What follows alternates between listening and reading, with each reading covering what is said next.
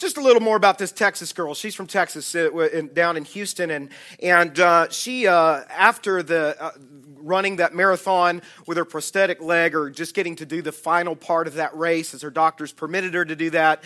What a great high experience in her life. And right after that, she was proposed to by her college sweetheart. They got married. She got pregnant. I mean, another great mountaintop experience in her life, valleys and mountaintops. And not long after that, though, just this past year, she nearly lost her life due to complications in childbirth. Just her story. And nearly lost their daughter as well, who was born premature. I think we have a picture of her there with her daughter. But this is what Rebecca Gregory wrote, okay, on her Facebook post. She said this, and I love this because she's just an everyday person. She said this: as thankful as I am to be out of the woods, our precious baby has a much longer road ahead. This is big, but we still believe that our God is bigger, and prayer is a very powerful thing. That's what she said. As she's gone through this nearly near-death experience again, and the near-death loss of her daughter. And I love her story because, again, she's just a person like we are, that goes through ups and downs in our lives. We all go through those times within our life where life just kind of comes crashing in on us in waves, literally. And that's really kind of what happened to her, is one thing right after another. And you know what I love about her and people like that is you find this spirit of perseverance in their lives.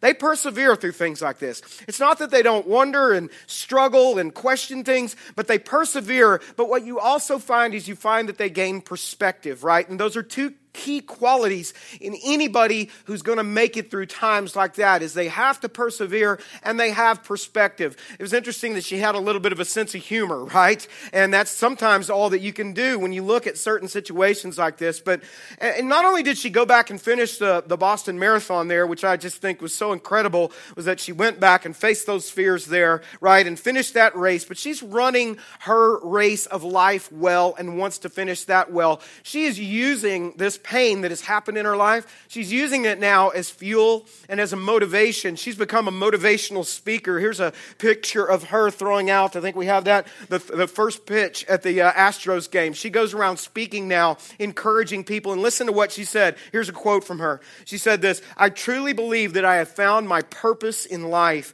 and it is to inspire and encourage other people. If my words can do something like that for someone, I would get blown up again tomorrow." What perspective, right? To understand this, it's purpose in our pain. You know, last week in our first service, you guys, I shared this, I think, with this service, but last week we prayed over one of our church members. He's in a wheelchair. He sits usually right up over here in the first service. His name's Jimmy Chestnut. Jimmy and I grew up together, and for the last few years, Jimmy's been struggling. He struggles with being in his wheelchair. He hurts all the time. His body physically hurts. But this last Sunday, we prayed for him as he was going to be going over to Belize on a mission trip, his first mission trip that he's ever gone on. And he was going to be partnering with a group called Access Life. And they're going to be going there to Belize to help people find and raise funds for wheelchairs for people that don't have those. Isn't that great? And Jimmy, over the last few years, has met with me and Pastor Randy, and he struggled. He's like, I don't understand why I'm in this wheelchair. I don't get this, it's hard for me. I don't know what my purpose is. Last Sunday, after we prayed over Jimmy, this was so incredible. He's rolling out these doors right here. He looks back at me, and with a big smile on his face, he says, "Pastor, I found my purpose in life." And I love that. I love when people understand, they may not understand the things they're going through, but they are determined to use the things that have happened in their lives for God's glory, right? Well, here's a thought as we continue to look into the life of Joseph. If you're taking notes this morning, you can go ahead and start turning with me to Genesis chapter 39. Just go ahead and go there. But as you're turning over there, here's a key thought, right, that I want you to write down. If you're taking notes, write this down as we look at Joseph's life. Even when our plans fail, here's what we find. When our plans fail, when things don't work out the way that we think that they should, God's plans always prevail. We cannot stop God's plans. He's sovereign over our lives. He's sovereign over the world. Even when things don't work out in our life the way that we pictured them, the way that we thought things would happen. Even whenever we hit rock bottom, even when life takes you on those unexpected detours. Have you ever been on one of those? where you're like, how in the world did I end up here?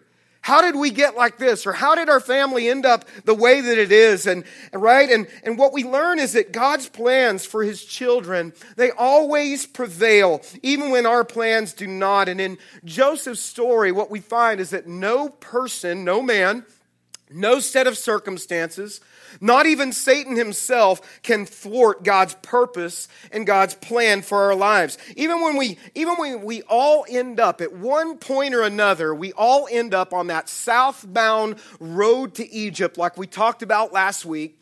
We're on that road to Egypt. When you look at Joseph's life, just like he so suddenly experienced, going from this place where he was comfortable to now he's on a road wondering, how in the world did I end up here? Where he was in a foreign country, different kind of place, different culture, uncomfortable, not like anything that he's ever experienced in his life. He went through this harsh life experience where Joseph that finds himself on this southbound road to Egypt. And then as we continue to read his story, and we will today, this was certainly a place that he never thought he would end up. You know that Egypt was not something that was in the plans for Joseph. He didn't think, as God had given him this dream of being this great ruler, he probably never imagined that it would end up one day, or that he would go through this experience of betrayal that he did at the hands of his brothers, that he would become a slave in the process. I mean, his brothers threw him in this pit. They literally sold him down the river into slavery. And you know, Joseph at times on that road to Egypt, or while he was in Egypt, must have thought, how in the world did I end up here? How did this happen? God, is this really what you have for my life? At one time or another, I know we've all thought that. Maybe that's where you're at today with something that is going on, that is perhaps happening in your life. How did my life turn out like this? And maybe you're at the bottom right now, kind of rock bottom, where life bottoms out and it just sometimes leaves us dazed. Sometimes we're a bit confused with what we're going to do, you know. And this experience of being betrayed by his own brothers, being sold out in slavery by his own flesh and blood, feeling that deep pain of betrayal that it must have hurt him so much, literally watching his brothers walk out of his life over the horizon. You know, he must have thought this, going from being this prosperous son to now a pitiful slave. And it happened so suddenly in Joseph's life. Life just sucker punched him. And now life can just be cruel like that, right? And now he's on the auction block of slavery in Egypt, where he would be bought by a man named Potiphar. We'll look more at Potiphar next week, but he's rock bottom. He's in Egypt, where some of you may feel like you are with whatever experience you're going through. Rock bottom is a place that a lot of us are familiar with at one time or another within our lives. Maybe you're there now. Maybe you've come out of that and things are getting better. And I don't mean to discourage you today, but the reality is that this life is pretty tough on this side of heaven. It's broken. The world's broken. And if you've not hit rock bottom at one time or another, you are going to go through that. You're going to go through something challenging in your life. Maybe for you, the rock bottom is something that's very familiar to you. Maybe that's what happened, you know, when your marriage fell apart, or somebody walked out on you that you were counting on. Maybe you got a bad diagnosis from the doctor, or even worse, someone that you love got a bad diagnosis, and you so much wish that it were you instead of your loved one, right? Maybe for you, it's that you lost your job, and that happens to a lot of folks. Maybe you can't pay the bills, or you perhaps are in the middle of a political storm at work or whatever, and it's just kind of life is chaos right now, and it's a struggle for you right now, and maybe someone's walked out on you, or maybe you just got the dreaded phone call. I don't know what the phone call was about, but you know what I mean. Whenever you get it, and it's like someone just punches you in the gut, and you were not expecting that. We said last week, that's Egypt. That is Egypt. When you look at that scenario, we find that it's Egypt. And Joseph got a rude introduction to the season of Egypt. Nothing could have prepared him for this. There wasn't an education for this. He was going through his education, as we said, the school of hard knocks at this point. I want to ask you this. What has your season of Egypt been? You probably can identify it pretty quickly.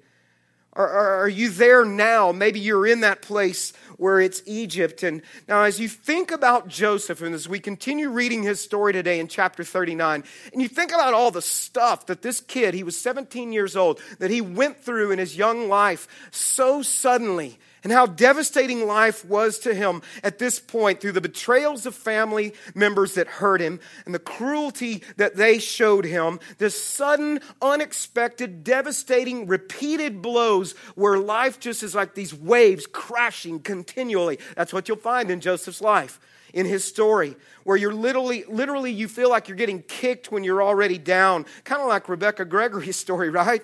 She gets her leg blown off and the next thing you know, she's getting married and then she nearly loses her life. I mean, it's just life's like that, right? Do you identify?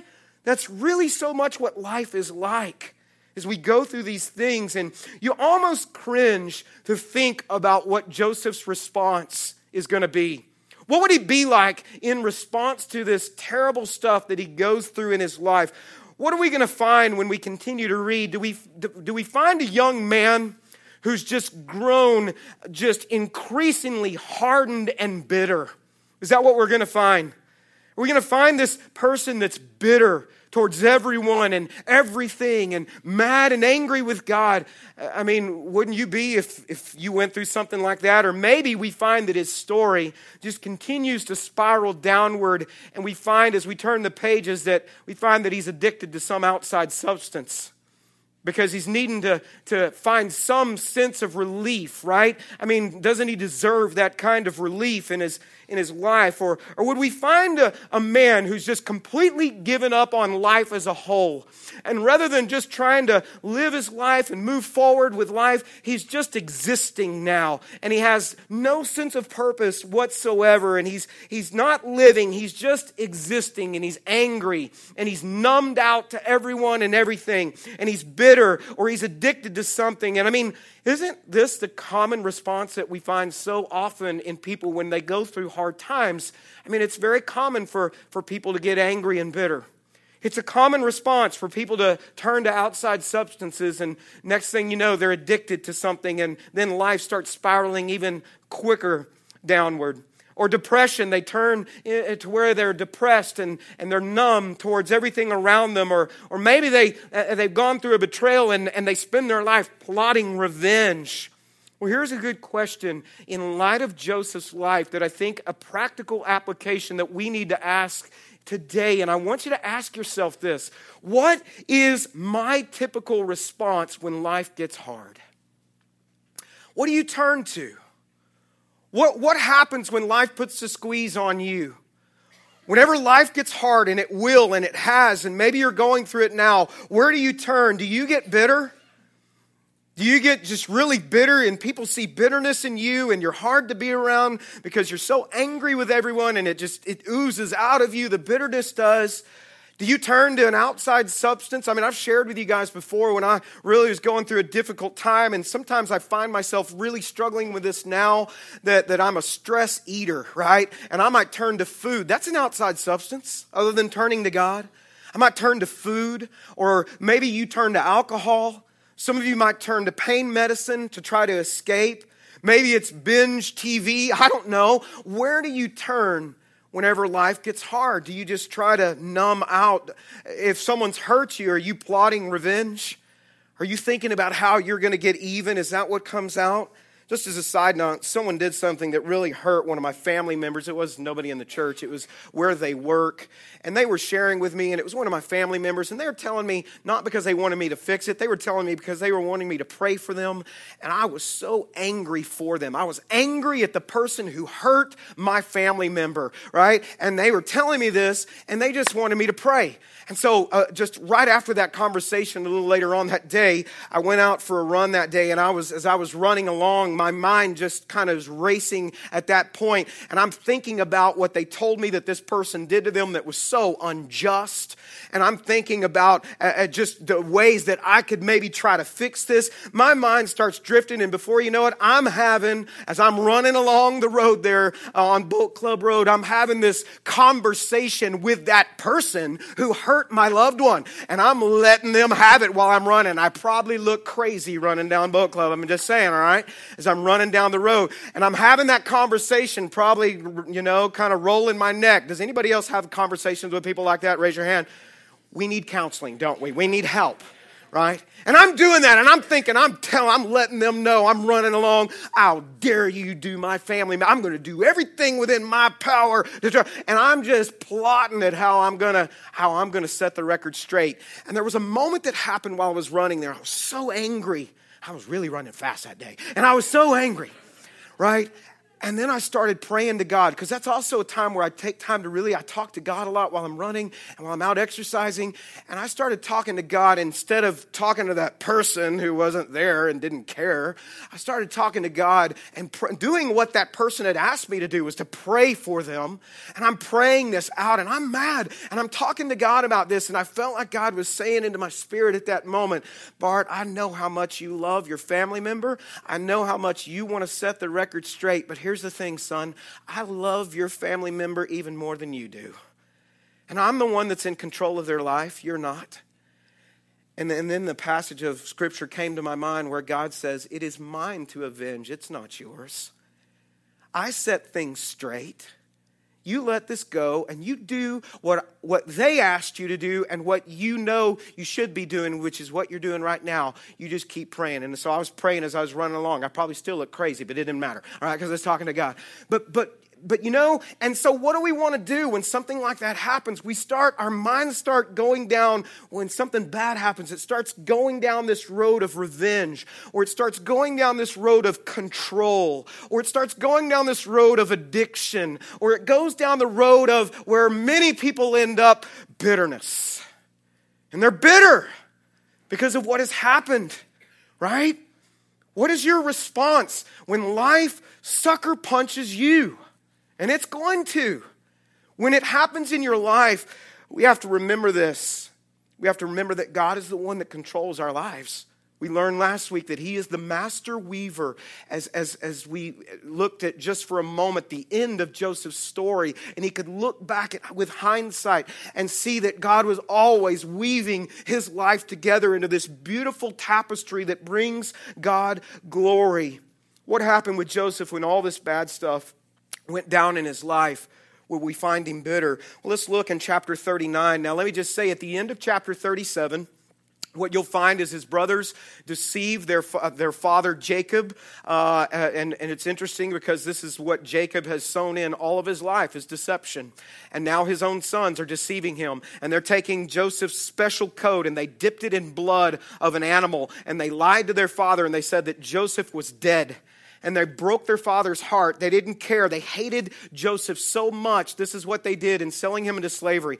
Now in chapter 38, we won't look there today. You can look on your own reading. But what you're going to find is a stark contrast of the character of one of the sons of Jacob, Judah, with, as we look in chapter 39, the character of Joseph. That chapter, what you're going to find in 38 is you're going to find in Judah's story, just a quick detour out of Joseph's life, you're going to find a person who is incredibly unethical.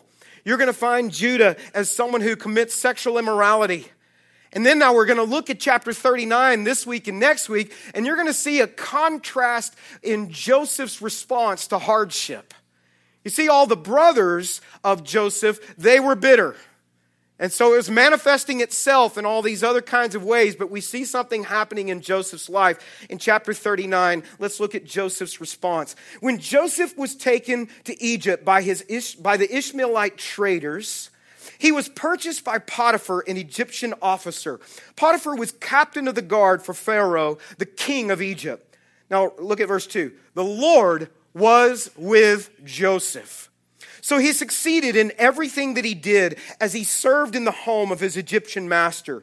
Potiphar noticed this and realized that the Lord was with Joseph, giving him success in everything that he did. This pleased Potiphar, so he soon made Joseph his personal attendant. He put him in charge of his entire household and everything that he owned.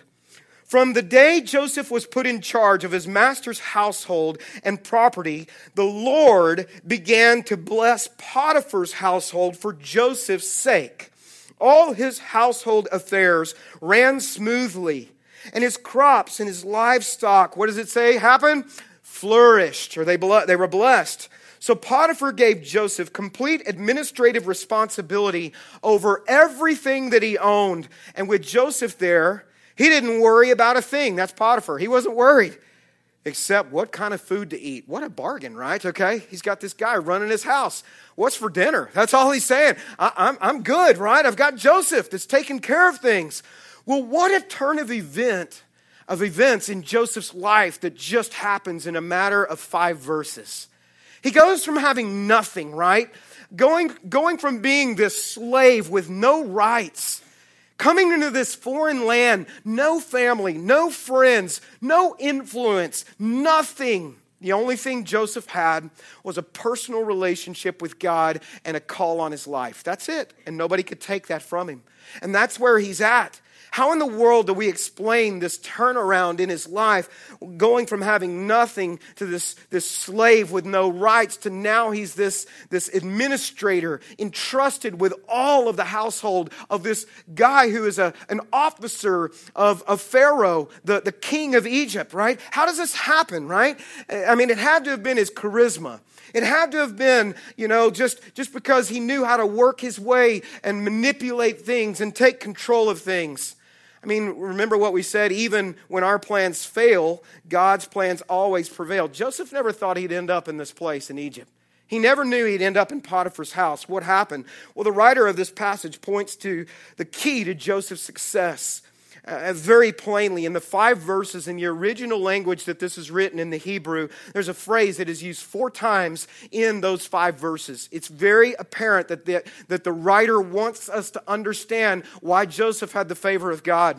I want you to see this, okay? Look at this. There's this phrase in Hebrew, and here's what it is. The Lord was with Joseph. The Lord was with Joseph. Now, we're going to say it this way today.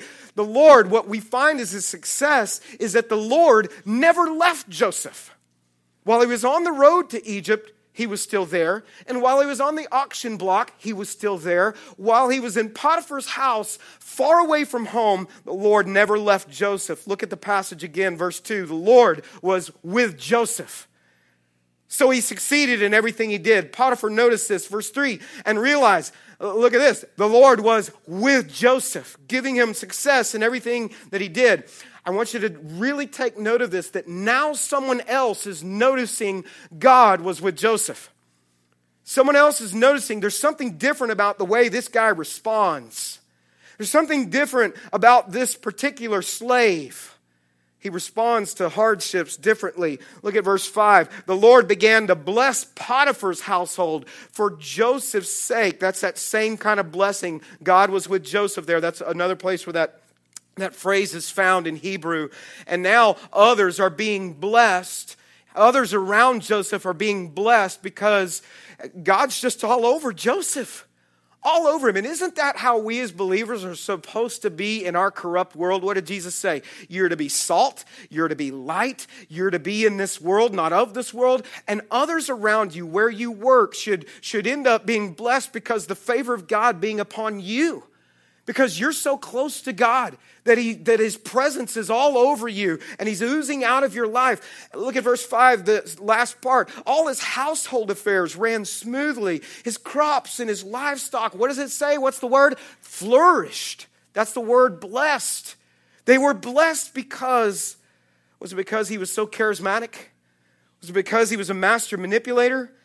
I mean, Joseph's story reminds us that the true key to success in our life as a believer, and it's so different than all the formulas that we find in self-help books that are all over the place to say you got to turn to your inner strength, and we're sold this thought of if it's going to be, it's up to me. Now let me just say this, all right? There is truth in that. I'm not saying this, that we are not to take personal responsibility for our lives. I'm not saying that we should just sit passively by doing nothing. I'm not saying if you don't have a job, don't go look for a job. You should be looking for a job.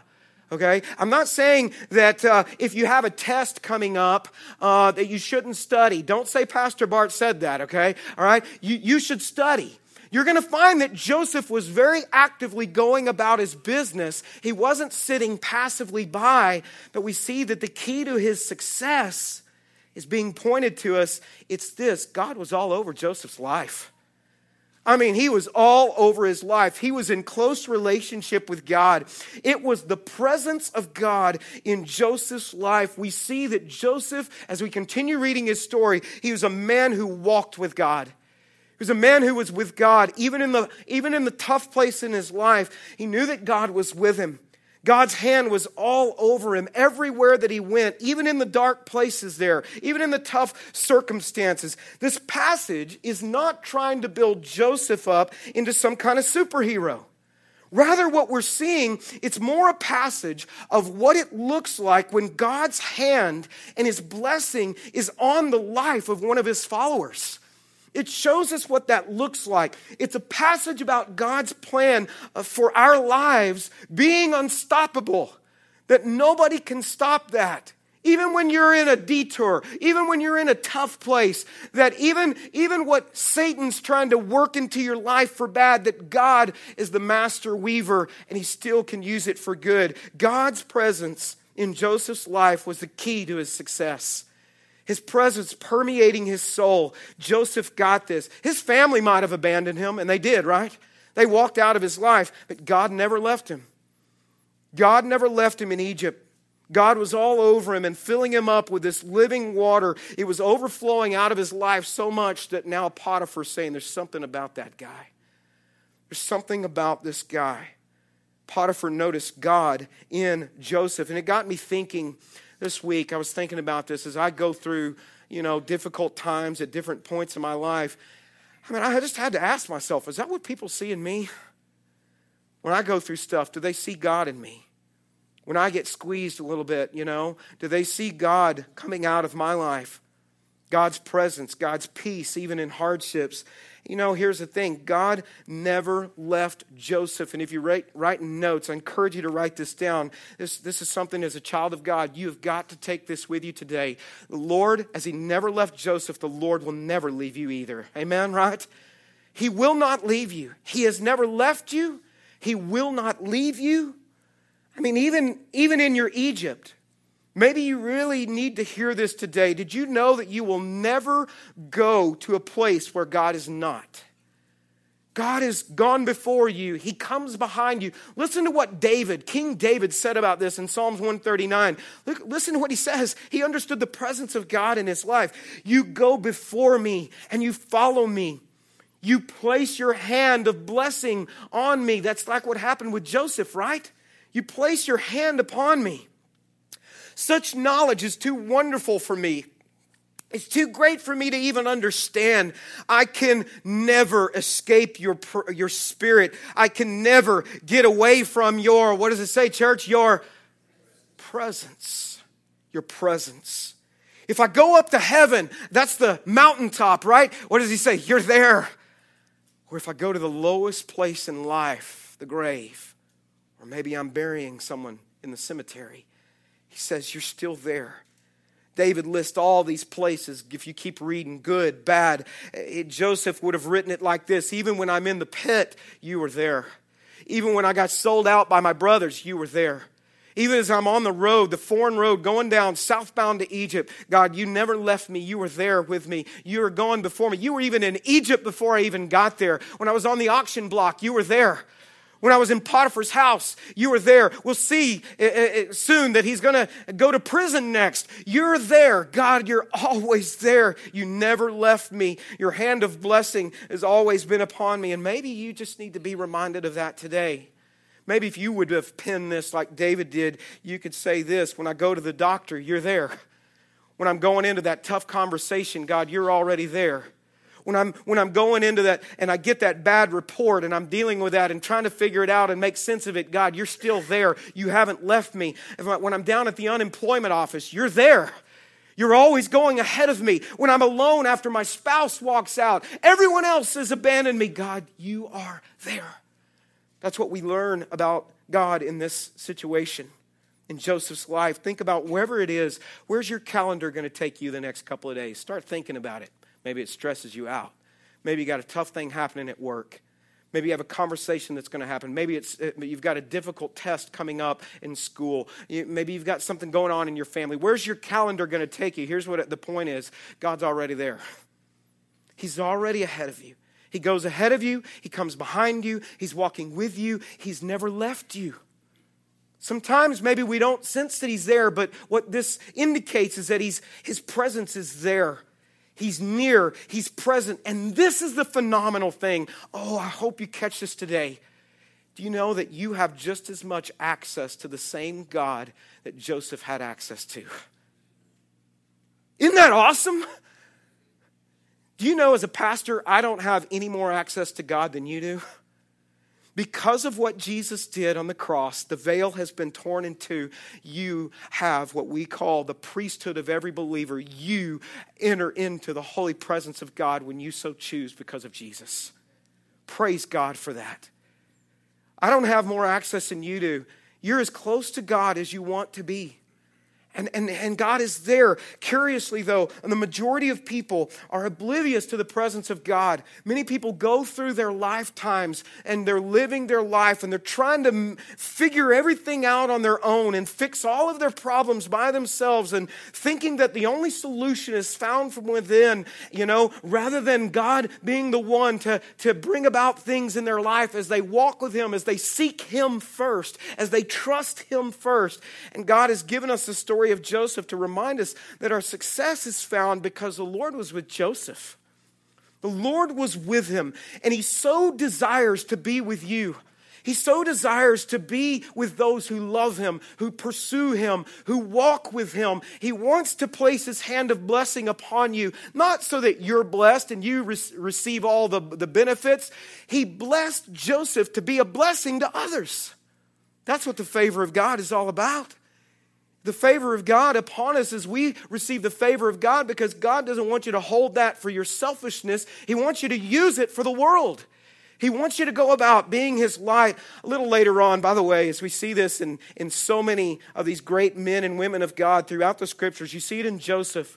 You see it in Moses, David, Daniel, Peter, Paul, all in the hard times, the presence of God permeating from them when they get squeezed by life.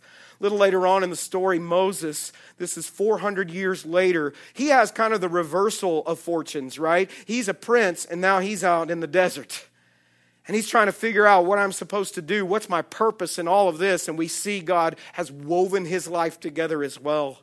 And now he's like being told by God to deliver the people of Israel out of Egypt. They're there 400 years later. Now they're all slaves, as you know the story, right? And he's like, how am I going to do this? Who am I? I don't know how I can be a speaker. I can't do this. And look at what God says in Exodus 33. One day Moses said to the Lord, you have been telling me, take these people up to the promised land.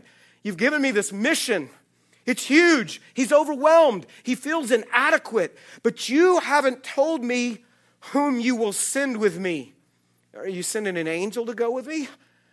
Are you going to send some other people to help me? You've told me, I know you by name, and I look favorably on you. And he's saying, thank you, God. I appreciate that. If it's true that you look favorably on me, let me know your ways. I want to understand you more fully. I want to continue to enjoy your favor. This is all about a relationship. It's all about the presence of God. Now look at what God says to Moses, and I really believe this, that God wants to say this to you today too. Listen to this. The Lord replied, in fact, will you read it with me out loud? What does He say? I will personally go with you. That is the presence of God. I'm going with you. I'm not sending someone else. I'm going with you. I personally will go with you, Moses, and I will give you rest. If you'll trust in me, then I'm with you. My presence is with you. You can rest. You can actually have peace in the midst of the chaos. Everything, he says, it's going to be fine for you. You know why he's saying that? Because I'm the one that has your life in my hands. Pharaoh doesn't. The nation of Israel doesn't. I do. I'm God. And I'm going ahead of you, and I'm coming behind you. God says, Moses, trust in me. My purpose and my plans for you and for the nation of Israel, they will prevail. Not because of your clever ways, not because of your charisma, not because of what you think you can do. My presence is going ahead of you. I've got this, is what God is saying. David, who created his own Egypt, As you know his story, he was a man after God's own heart, but he failed miserably, and he created an Egypt in his life when he committed adultery. And then we know and find out he committed murder, and the prophet Nathan calls him out and calls him to repentance. And he's repenting, and he's broken, and he's sorrowful for his sin. And look at what he says, though. He says in Psalms 51:11, do not banish me from your what? Your presence, God. Please don't banish me from your presence. I couldn't take that. I cannot take that. That's the only reason I defeated Goliath. That's the only reason I ever made it to be this king, your presence. Don't take your Holy Spirit from me. He didn't say, don't take my crown. He didn't say, don't take my palace. Don't take the royal court that I have surrounding me. He said, don't take your presence from me. That's the key to my life, is your presence. It's like the breath, the air that I breathe.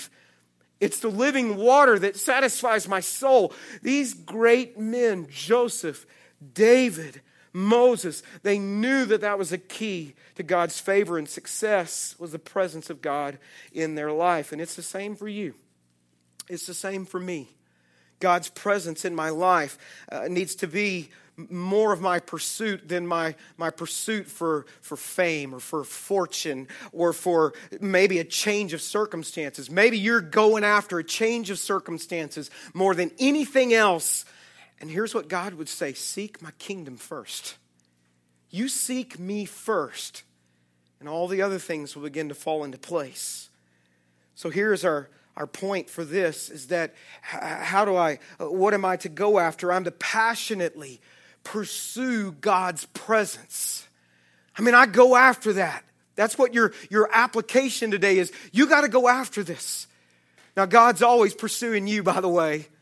But you want to pursue His presence. You want to deepen your walk with Him. You want to be sure that it's not just a Sunday morning thing that you're going through. That's the pinnacle of your Christianity, right? Your Christian faith needs to be you living this in and day out. That's what's going to anchor you when you get sucker punched in life. It's not just a message on a Sunday morning. It's you passionately pursuing the presence of God. You say, well, how do I do that?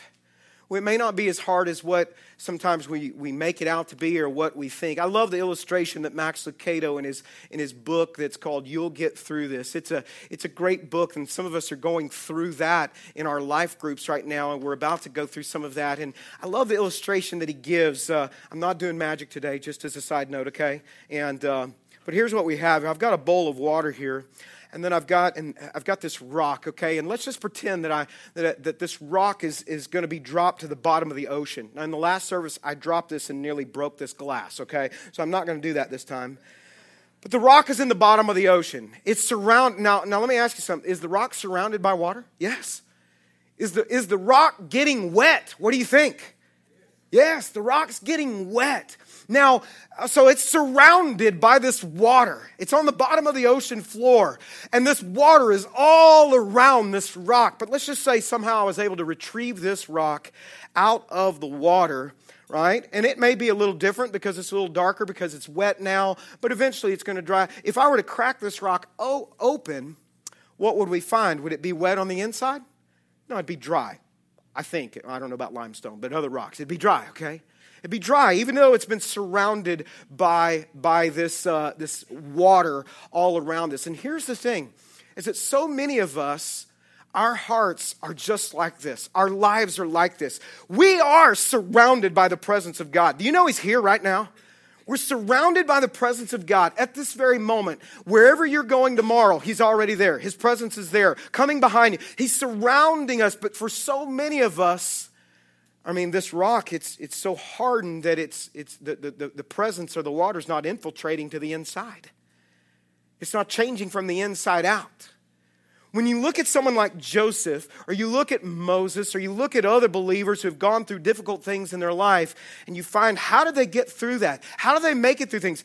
Rather than being like this rock towards the presence of God, resisting this water entering in, the living water entering in, they're more like this sponge where you go in the water there, and what starts happening? They may be sinking, but what's happening is that water is infiltrating, right? It's going in. It's inside. It's from the inside out. And then as they go through life eventually, as they've understood the presence of God in their life and their hearts are softened to the presence of God, eventually life is going to squeeze them. And what's going to come out? It's the presence of God. The presence of God comes out, right? That living water. When you look at Joseph's life, you see that is that he's being squeezed over and over again. And the presence of God was so thick in his life that Potiphar was like, there's something about that guy. There's something that's coming out of him that's not bitter. I would think this guy would be bitter. He's not plotting revenge, right? He's not thinking about how to get back, or he's not, there's something special about him. And I think Joseph was probably able to say as he's asked, what is it that's different about you? Why does this come out of your life that's so different than the other slaves? And he says, I'm in a relationship with God. The living waters coming out of my life. That's what was going on, right? God's presence, God's living water gushing forth out of him. And that's what God wants from us as his believers. As you're going through your life and you somehow end up in Egypt and you're going through that difficulty in your life and the presence of God is surrounding you, right? Is your heart so hardened to God's presence that you're just dry on the inside? Or when you go through things and you get squeezed, what comes out? Is it bitterness? Or is it the presence of God splashing off and benefiting others who are around you, not just yourself? How do we passionately pursue God's presence? Let me just give you some things just very quickly. You need to know that God wants this to be the case for you. That's how you are salt in this world. That's how you are light in this world. People typically see God in you more when you go through hard times than whenever everything's going your way. They see God in you as they see how you respond to things in your life. So let me just give you some takeaways today. How do you passionately pursue God's presence? Now, as I say these things to you in closing, okay, here's what you're going to be inclined to think. These things are pretty simplistic. Now, here's what I want you to know is that they may seem simplistic in word, but what you need to understand is that our spiritual enemy, Satan, will do everything he can to be sure these things aren't happening in your life. Now, watch this. So how do I pursue God's presence? How do I make sure my heart is softened to the presence of God? Number one, you have got to, if you're in Egypt right now, you got to be sure you are immersing yourself in the Word of God. You need to be sure that you are making yourself read God's Word.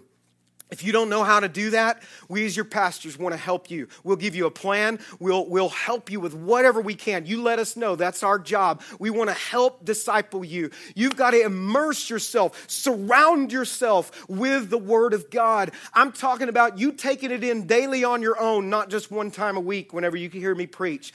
But not only immersing yourself, you reading it, memorizing it. That's why we had you memorize the 23rd Psalm a few weeks ago. We want you to hide it in your heart. You're immersing yourself in God's Word. You hear me preach it. You hear Randy preach it. You get in a life group. Study God's Word with other people. You're listening not just on Sundays. I'm telling you, listen to other Bible teachers throughout the week. That is saturating your life with the Word of God. Do you know why you need to do that? Because it softens your heart. Because you're reminded in that process of who God is. You're reminded of His character. You're reminded of stories like Joseph, that God is in control. Rather than starting to run down that road of the way you think things can turn out. It softens your heart to the presence of God. It is your nourishment. It's your living water. And Satan, he will do everything he can to keep you out of God's Word. Have you found that to be true? He will do everything he can to keep you out of God's Word. And here's the thing. Some of you right now, you're in Egypt and you're like, I'm so weak. I'm so weak. And it could be that you're not getting the nourishment from the Word of God. It's the bread of life. It's what you feast on. It's what sustains you. It could be that you are famished spiritually because you've not immersed yourself in God's Word. We want to help you do that as much as we can. Here's the thing you'll discover as you read God's Word. I just want you to know this. Do you know this? That God loves you as much as He loved Joseph. He cares about you as much as He cared about Joseph. He wants to be with you as much as he was with Joseph. And so when you're in Egypt, you've got to discipline yourself to do this. You're not going to feel like doing it. That's why it's a spiritual discipline. You got to make yourself. You got to read it, and then you're going to find afterwards, you're like, I'm glad I did that. It's like working out, right? I don't want to do it, but you're glad. All right, something good's happening. You got to sit in his presence. Let him speak. Here's the second thing. Don't stop talking to him. When you're in Egypt, you're going to want to cut off communication. You're not going to want to talk to God. You may even be mad at God.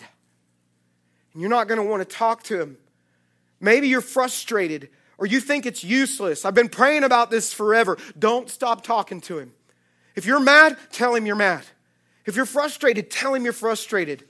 What God wants is not a fake plastic smile with eloquent fake words. Do you know what God wants? He wants your gut level, raw, honest prayers. He wants you to let it all out to him, to vent it all out to him. Maybe you're angry because you lost someone, or maybe you're disappointed with the strategy that seems to be happening in your life, and you can't understand it right now, and our tendency is to clam up. I'm not talking to you right now. You got to discipline yourself to keep talking to him, even if it's things that you're angry about. You know what you need to do? Tell him about it. Pray out your pain. Let those things out to him. He shows us this kind of authentic, transparent prayer over and over again. You find it in David's prayers. Sometimes I read the Psalms, I'm like, did David really just say that? Wow, that was so raw that he said this. I'm studying right now the prophet Jeremiah, and here's what I find in Jeremiah's life. This guy would not have been a success in or a success in the eyes of men. He wasn't back then. He was preaching the word of God. People were hating him for it. They were beating him up. They were throwing him in prison. He was angry. There was death happening everywhere and political unrest. And this is what he says. You know what? He doesn't clam up. He lets God have it. By the way, God can handle our anger. Lamentations 3, he says, you have engulfed us with your anger. He's talking to God. You've chased us down and slaughtered us without mercy. You've hidden yourself in a cloud so our prayers cannot reach you. You ever felt that way? Yeah. You have discarded us as refuse and garbage among the nations. Can he say that? He is. All our enemies have spoken out against us. We're filled with fear. We are trapped, devastated, and ruined. Tears stream from my eyes because of the destruction of my people. My tears flow endlessly. They will not stop until the Lord looks down from heaven and sees. And then what does he say? My heart is what, church? It's breaking. Why do you think God lets that in there right along close to the 23rd Psalm? Right? Your rod and your staff, they comfort me. Why would God not censor that out? Here's what I think. I think God wants you to see that he wants you to talk to him about the things you're angry about. He wants you to pray that pain out to him, because here's what happened. Healing starts happening in your heart when you get honest. And if you won't be honest and you won't talk it out and you won't vent to him and you're just going to, maybe you're still praying to him, but it's not real. You're just going through the motions. Healing is not going to happen in your heart, and your heart is going to get like that. So you got to immerse yourself in the Word of God. His presence is around you. You got to immerse yourself and don't stop talking to him. Even if you're angry about things, talk to him. He wants you to cry out to him. He doesn't want the fake you. He wants the real you. You know what you'll find in Jeremiah's story? You're going to find in his story that he comes full circle back to realizing that God was with him all along. God was seeing him through this. Here's the final thing right here. I encourage you to get in and to pursue God's presence is you've got to make yourself get around God's people. Because here's what's going to happen. When you get bitter or you get angry or you go through a tough thing, or maybe you're just going through a struggle right now and you're not bitter yet, but you're just struggling, a tendency is going to be to withdraw. It's going to be to isolate. And I watch Satan do this. He seeks to try to isolate people. And we need each other, church. We need to be in each other's lives. I was talking to a friend of mine a couple of weeks ago who was here in one of our services, and he was so regular for a long basis, but he for some reason kind of got out. He went through a very hard thing with his family, and he got out of the regular habit of coming and meeting in church and worshiping. And I saw him, and I was like, I'm so glad to see you, man. I've missed you. And he said, yeah. He said, I don't know what happened. He said, it just kind of got derailed. He said, the stuff happened in my family. And I would reach out to him from time to time and just say howdy and stuff. And he said, no, it was nothing like that. I wasn't mad at anybody. He said, one Sunday turned into 2, 2 turned into 10, 10 turned into a year. And he said, and then you know what I thought? I thought, what are people going to think? That's what he thought. He said, I was ashamed to come back. Man, I put my arms around him and said, brother, this is your family.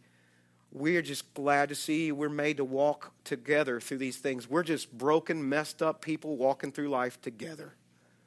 And there's something powerful that happens when God's people come together. I can't explain it. When you get in a life group and you actually open up and you pray for each other, God's presence is there. Look at this passage, last passage. For where 2 or 3 gather together as my followers. Will you say it with me? What does it say? I am there among them. Satan is going to try to shame you. He's going to try to do everything he can to keep you out of the Word, to keep you from meeting with the people of God and iron sharpening iron. He's going to try to keep you from talking to God because those are the things that soften your heart to the presence of God.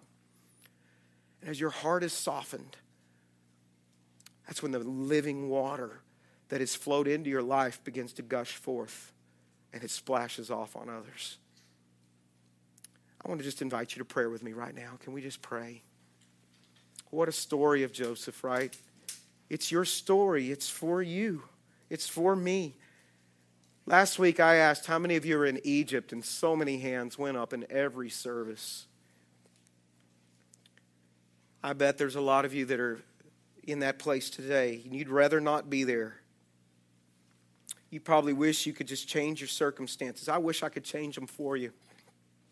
And maybe they will change at some point. But what you need to know today is, one, that God never left Joseph, and He has never left you. He is right there with you. You don't walk alone.